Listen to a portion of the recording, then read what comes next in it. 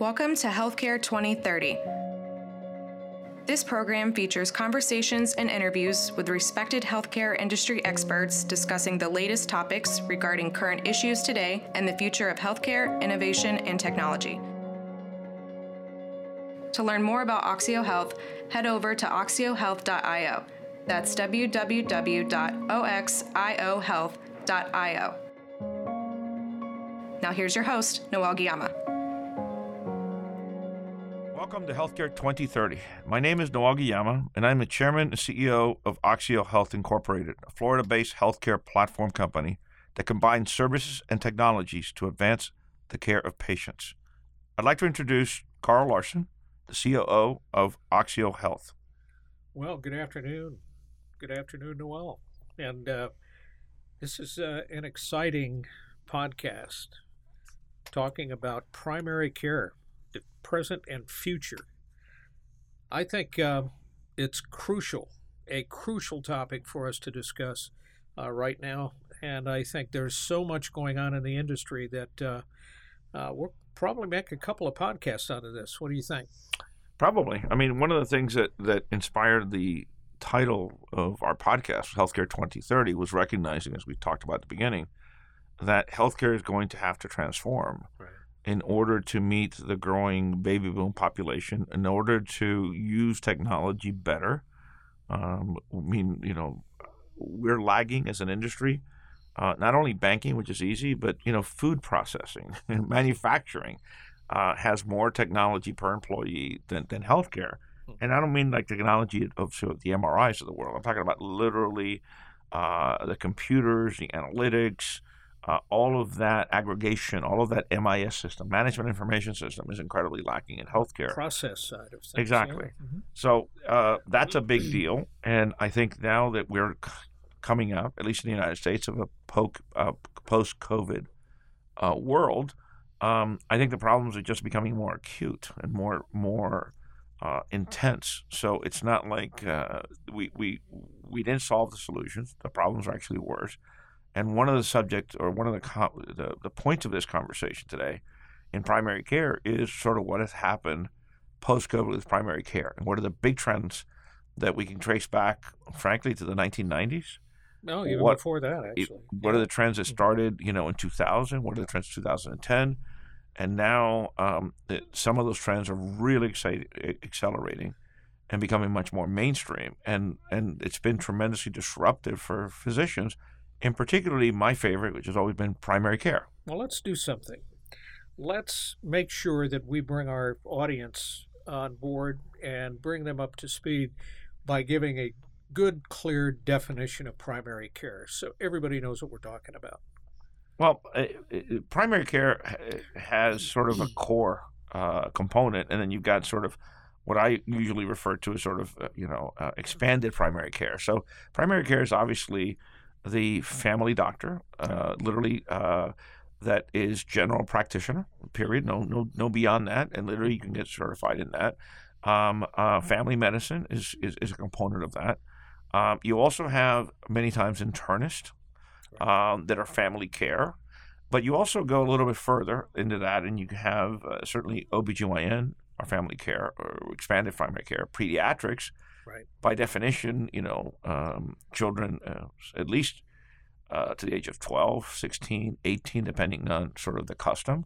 And it's like the proverbial sort of Marcus Welby, the generalist. Marcus who? Marcus Welby.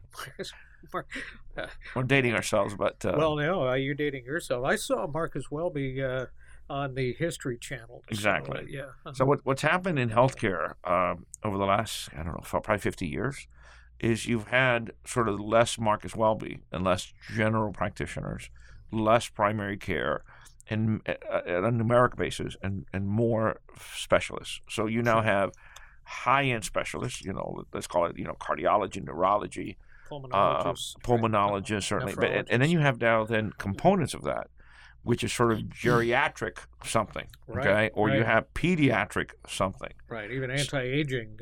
Yeah, so you could have very extreme things like that physicians that specialize in pediatric cardiology, which is, it's incredibly a small group, but obviously Very critical. incredibly critical for pediatric and neonatal care. Well, let me ask you a question, and just kind of throw this out for discussion. Talking about internists, family medicine practitioners, pediatrics, OBGYN, that's really the cutting edge of what we would call community points of care. It's really crucial to overall population health and wellness that we have a strong primary care physician practice base within a community, wouldn't you say? It's fundamental. I mean, way back when managed care started, they used to use the term gatekeeper, and that term has been retired. Okay, to the sort of the heap of history, because people don't like gates. They don't like things that prevent them from getting access. Right. But they in fact are gatekeepers. But better, they're really care coordinators. Okay, and physicians in that position are generally have the most amount of aggregated data on their patients, because generally when they send a patient to a specialist, and again, you have different grades. You have physicians that are much more used to sort of diagnosing the problem. And if the patient, let's say, for example, is a healthy patient, but may have high blood pressure, and otherwise there's no other indication, the physicians may say, here's your blood pressure medication, the primary care, and he monitors it, and you're good to go. Right. Other physicians choose to refer him to cardiologist. So the cardiologist may evaluate the patient, may do diagnostics, may not. And then that patient then is given the medication, in this case of high blood pressure, by the cardiologist. Generally, I've always found it to be the case, in some cases it may not happen, is the cardiologist would send the primary care a report. Some really good doctors actually call the doctor and say, here's what happened to your patient. It's really care coordination. Exactly. So, but the reality is, the perception is that the primary care, certainly the referring physician, is entitled to the information and becomes a care coordinator. Then it gets a little fuzzy, because then what happens is, when the patient is stable and is moving well on their care plan, on cardiology, on high blood pressure, or something like that, it's very possible that the primary care may continue that prescription and renew that prescription. Sure. Okay, if there's no incident, it's working. Well, would it be fair to say then that a primary care practice, in general, notwithstanding the fact we have a transient population, but that a primary care practice carries a patient from cradle to grave, pediatrics all the way through, potentially even geriatric medicine? I don't know about pediatrics. Pediatrics is kind of hard to pull, but there is, and I have met physicians that have treated patients That's your family. from their 20s, kind of thing, That's literally to Marcus Welby. Right, till they mature, depending on the age of the physician. Remember, because physicians generally are going to be much older than a patient in their 20s, for sure. Right. So I can tell you that my father had a lot of issues, and he was in an assisted living facility for a number of years.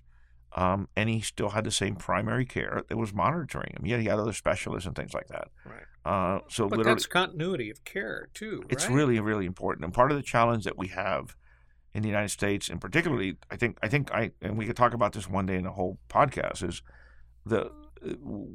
I love talking about the opportunities in technology in healthcare, but the reality is that we cannot completely ignore the challenges that technology has caused in healthcare, Yes. not the least of which is physician burnout that we can talk about, and actually creating just deeper silos. The idea, the fantasy that many of us had, including myself, was that we get all the information in the patient's medical record, and we get the patient's records to talk to each other, that we have sort of a perfect world. Okay? Right. And the reality is that it's much more difficult than that, because it's not just technology obstacles, but behavioral obstacles, and the continuation of the patient-doctor relationship as to how many years it lasts. So what happens is you end up with just deeper silos in many locations. So let's talk for a moment about some of the pressures on a primary care physician, on a primary care physician practice. I mean, you've got the revenue side of things that we can talk about. You mentioned the electronic medical record and the burden that has instead of alleviating on the physician, is actually created for the physician. And then the regulations that have been coming again and again and again, growing every year. So, which one do you want to start with? So one of the things we can talk about is the burden on the physician that I have personally witnessed for 31 or 32 years, and the burden is that the government has put more regulations because it's trying to control the quality. It's trying to control potentially. How do I say this? Abuse of the system. Some cases even fraud. It's very common, particularly sadly in Florida, where we live, to physicians and others to be indicted for some kind of, particularly Medicare fraud. Right. So the government has that incentive. The government is paying for the healthcare, so it wants to make sure that the quality is there. So there's a lot of reporting back to the government. Well, it's paying for the Medicare. That particular Medicare or Medicaid, both of the big components. Right. Mm-hmm. So that's a very big deal for the doctors that continues to have burden. And then when you're dealing on the other side of the payer mix, you have commercial insurance that generally has a lot more control. It does generally pay more, so that's a good thing. But it also has a lot more control. For example, going back to that term gatekeeper, when Medicare originally started back in the 80s, the physician, the next tier of referrals had to have a primary care referral. Otherwise, it couldn't happen. Mm-hmm. So what it did is it slowed care. There's no evidence that it made it any better for sure. Right. And then what happened is it also overburdened the doctor, because a typical doctor, especially over a patient of the age of 65, is going to have a couple of 3 prescriptions at any visit, and is going to have 1 or 2 referrals almost at any visit. Mm-hmm. So what happens is you have a tremendous burden, and then the doctor wasn't getting paid for that additional burden because he only got paid for seeing the patient. Yeah. Today, there's a little bit more compensation based on care coordination, but that's really a modern invention. So if he's only getting paid when he sees the patient, what happened during the COVID lockdown when so many practices couldn't even open their doors? That's a really, really good point. And I don't remember if we talked about it here recently, but many practices lost 70, 80% of their revenue base.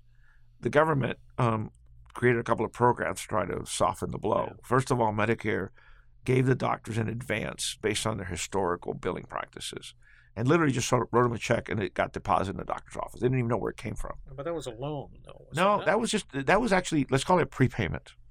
So if the doctor, let's say, did $10,000 a month with Medicare. Prepayment, he had to work it off. Exactly. So it wasn't a gift. Right. So the doctor, if he normally did $10,000 a month in Medicare on an average month, what Medicare did is they went back and they said, based on this, we're going to give you a few months worth of care, of prepayment, and then you work it out. I think it was over a year, 2 years. It's not that important. Yeah. Eventually, the doctors for sure worked it out.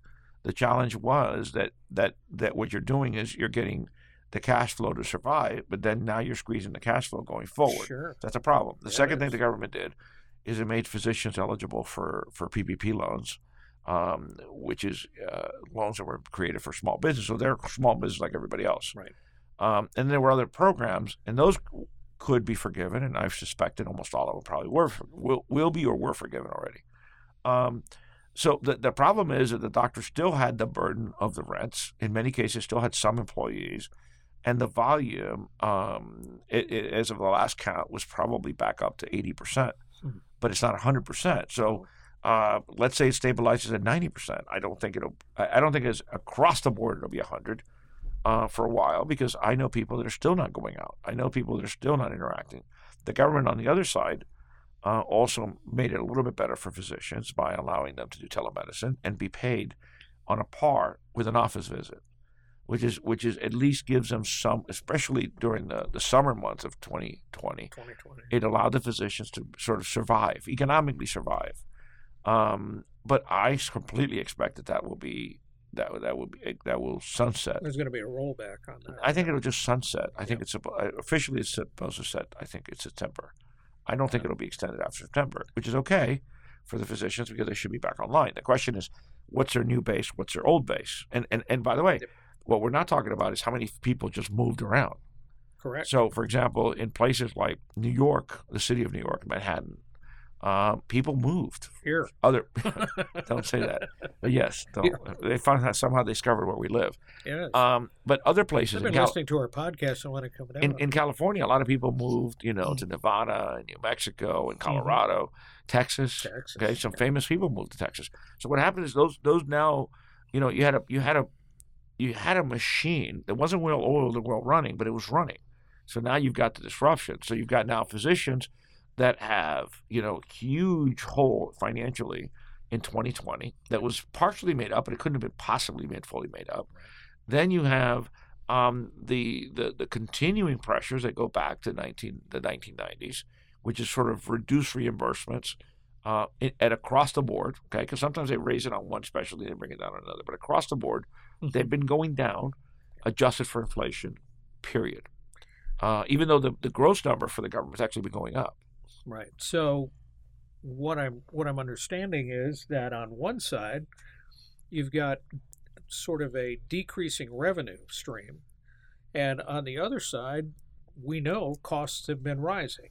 Right. So there's sort of a double hit. Now, of course, that's not true only for physicians. Most small businesses suffer from that same type of pressure, but one of the things that is concerning to me personally, I'll mention, it's a difficult subject, but talking about physician burnout is the rate of physician suicide that by reports from the AHA are up to twice that of any other profession. And that's serious. And couple that with normal attrition plus the added attrition of physicians who just walked away from their practice, resulting from from the pandemic and the lockdowns.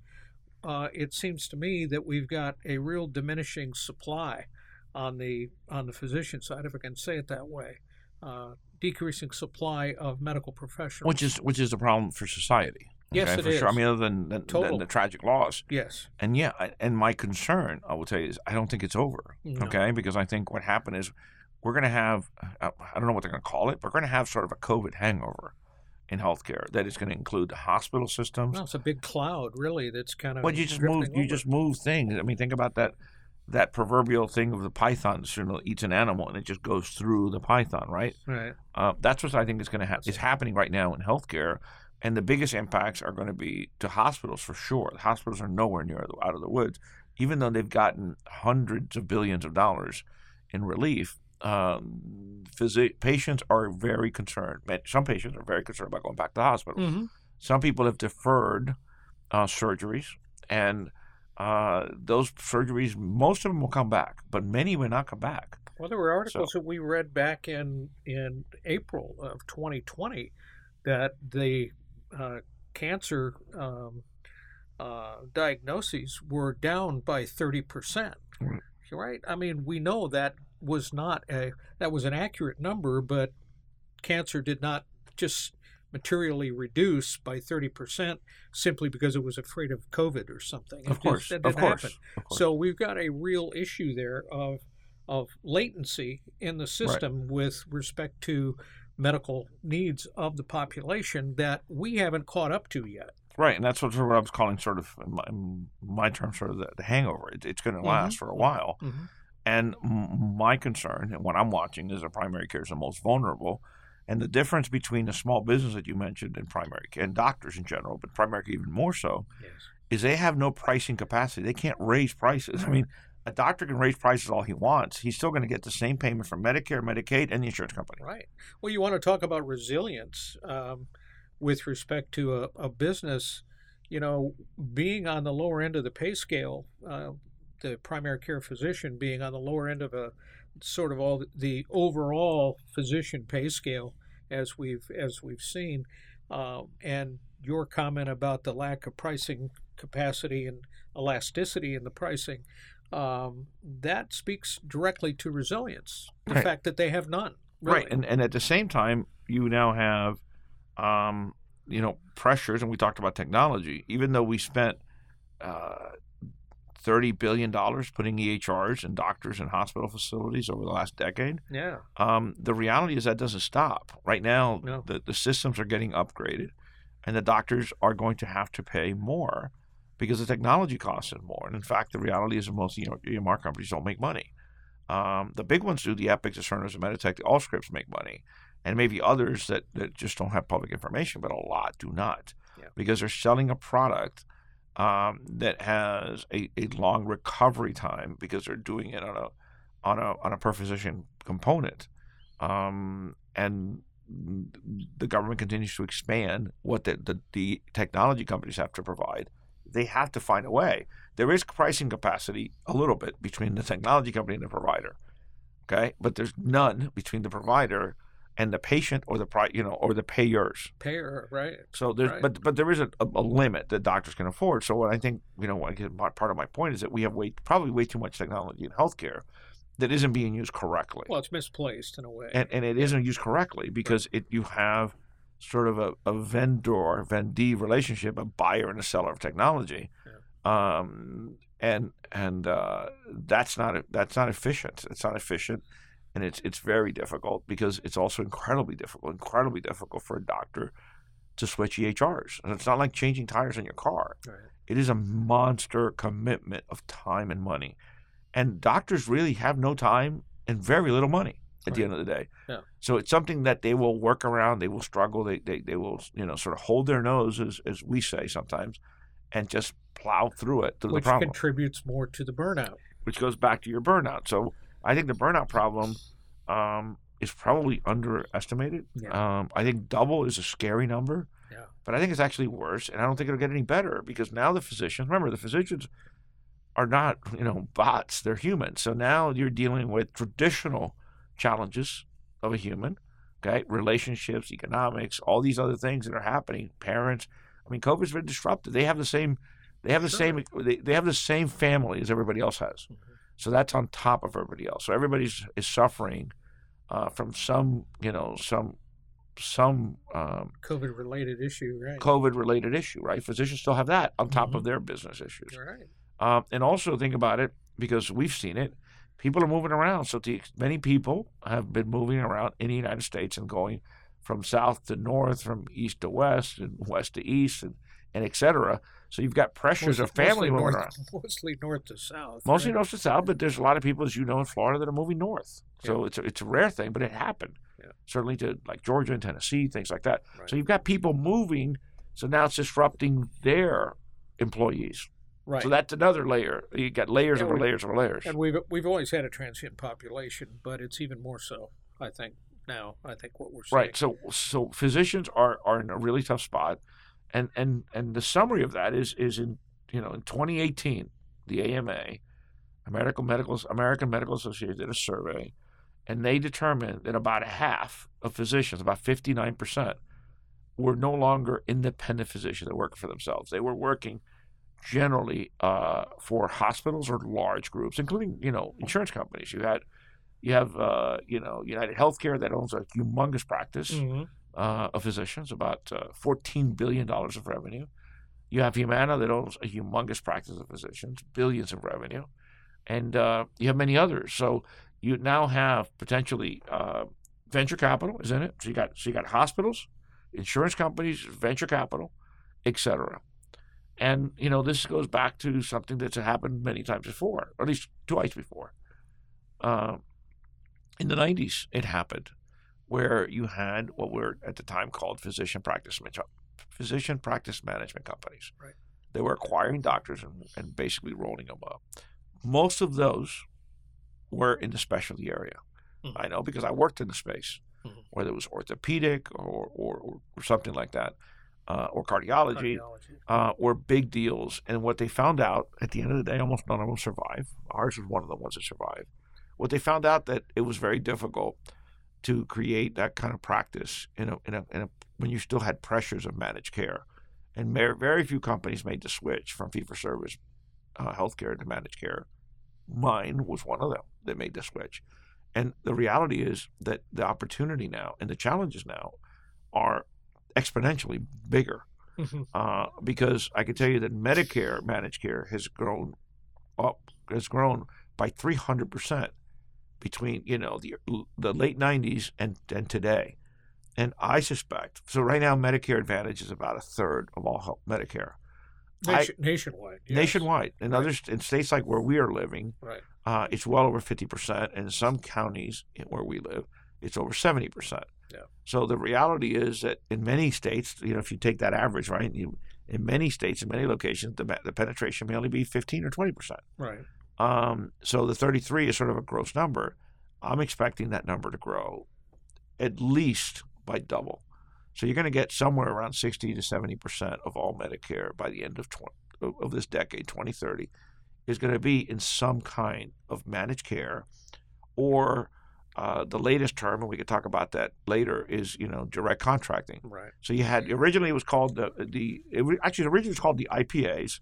Right. Then it became the MSOs, Management Service Organization. Then it became a PSN, which is a provider-sponsored network.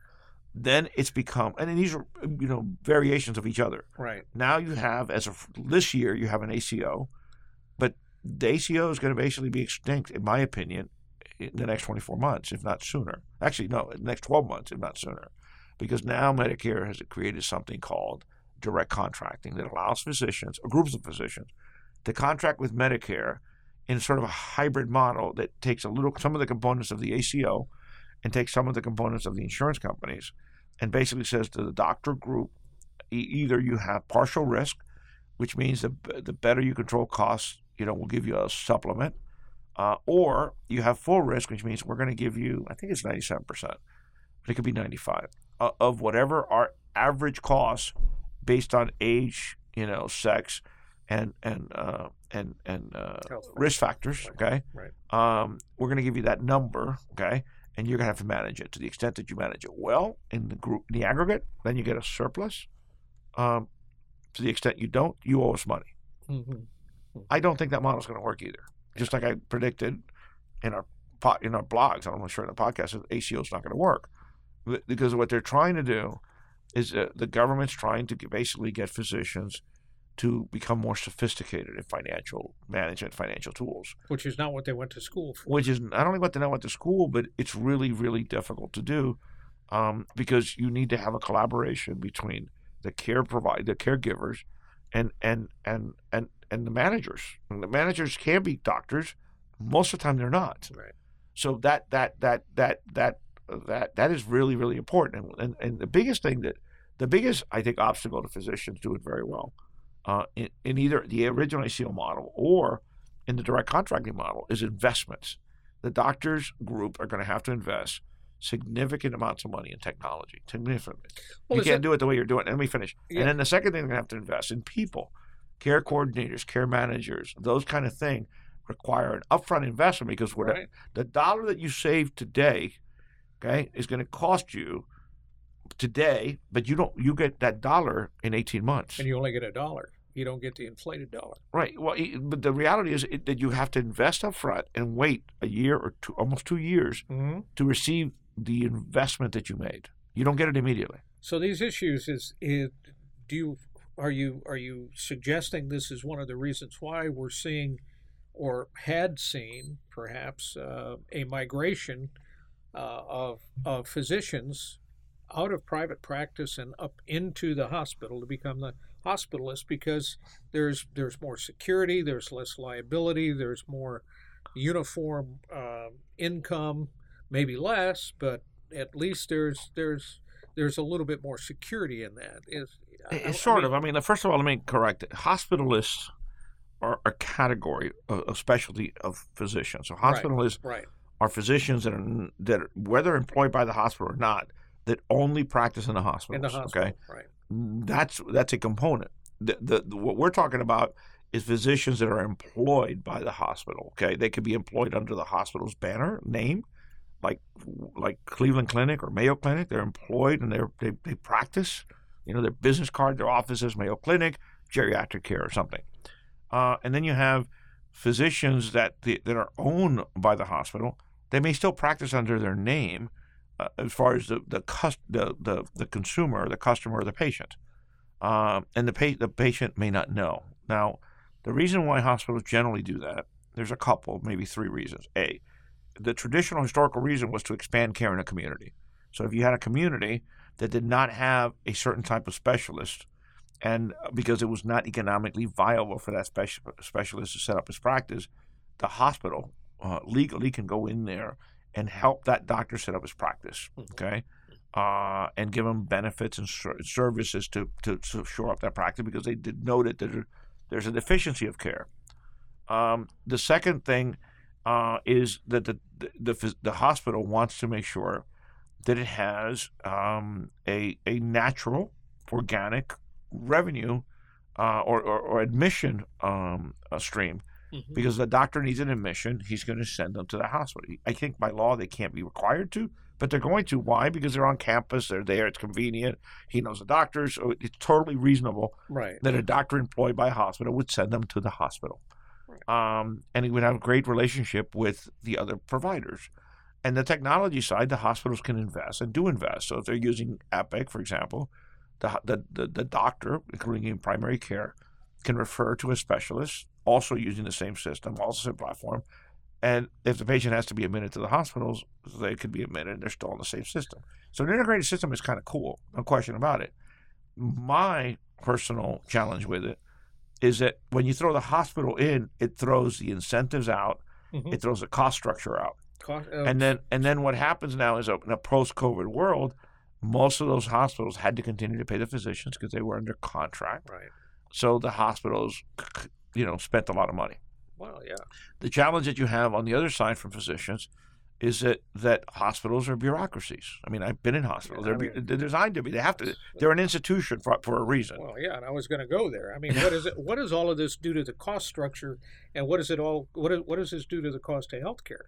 I mean, I don't think hospitals are more efficient than individual practices. Well, obviously they're different, but I mean, right now, the single largest component of healthcare in the United States is hospital admissions. Yeah. Okay, so those are the components that you have. One of the reasons, the third component that I talk about why physicians or hospitals buy doctors' practices is usually, or not usually, but one of is because they want to go into sort of the integrated delivery of care, and be part of an ACO. So an ACO, one of the things for what was called Obamacare, the Affordable Care Act, was to create incentives for large delivery systems to collaborate, and because they had the opportunity to make money or save money, and the government was going to share with them.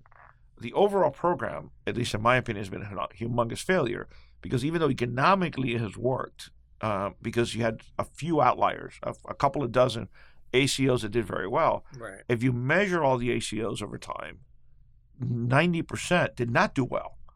And those 90% were generally, pretty much controlled, either directly or indirectly by, sort of these large institutions, these large integrated delivery systems. Mm-hmm. And that's, in fact, I believe there's justification for saying the ACO model didn't work. Let's go try another model. And the one thing that Medicare has done over the last decade is they literally have a center for advancement and innovation. So they're trying to experiment, and that's to be commended. Because healthcare is incredibly dynamic. There's no easy system. And usually when you plug a hole in healthcare on a certain part of it, two other holes show up on the other side. So it's really difficult. So those are the three components. Kind of the Dutch boy in the dike. Yeah, so those are the big components in physicians. And the reason they've gone, as you said, is at some point they're close to burning out. They're struggling. And one of the things that hospitals does, and it does for the hospitals too, is the hospitals that I have seen always charge more, okay, and negotiate higher prices for their medical group than the medical group has. Right. The challenge that you have... Well, they have a different cost structure. Exactly. The challenge that you have is you have sort of a diminishing number as more people go into Medicare, and then more people get into group purchasing organizations or become part of an HMO. So in Florida, the big behemoth in Florida is Florida Blue Cross and Blue Shield, which is a great company, and that's the one we use. It's a great company, so that company has tremendous amount of power negotiating with the hospitals. We want to say that again? That's a great company. It is a great company. I'm not on their payroll. I think it's a great company. I hope Blue Cross and Blue Shield is listening. It's a great company, and the thing is, every now and then you'll get a huge clash. Humana's good too, though. Well, but Humana's on the other side. So you end up with a clash between a large payer, which is Blue Cross and Blue Shield, against a large hospital group. So in Florida, we have maybe a dozen big hospital groups that are regionally based. So I can tell you a couple of hospitals in Miami and in Palm Beach County. In Orlando, there's 2 monster hospital groups with like 2 that are sort of appendages. So you end up with this, it's almost like a Coliseum adventure where you've got these 2 monsters that are literally trying to sort of see which one can either, by the way, maybe not get up, take advantage of them, but just survive. Right. Because if the hospitals are doing reimbursements not good enough, it won't survive. And technically, if the insurance costs go up, it also has a challenge because it has to push that down to the consumer or to the employer. So it's a challenge. So I think it's probably a good place to stop, and let's continue this conversation in the next podcast. What do you think?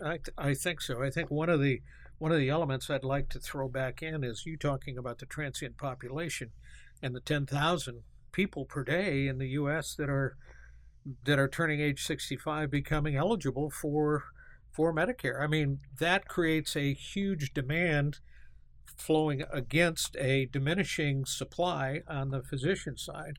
And in states like Florida, which is a retirement state, people are flocking in here, retiring, and it's putting a huge burden into the healthcare system. So maybe that's something we can roll. We'll also talk about the sort of re-emerging, because they've already existed, re-emerging models of private companies that are getting into the primary care space to take advantage of it.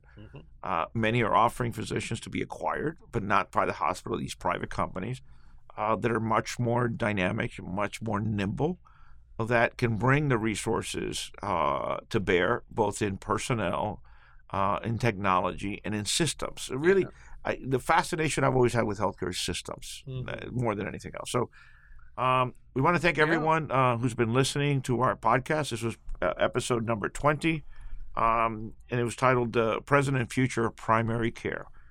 We hope you've enjoyed it. We thank you for all your comments, and we'll see you next time. Thank you. Thank you for listening to our podcast. To learn more about our company, please check out our website at oxiohealth.io. That's www.oxiohealth.io.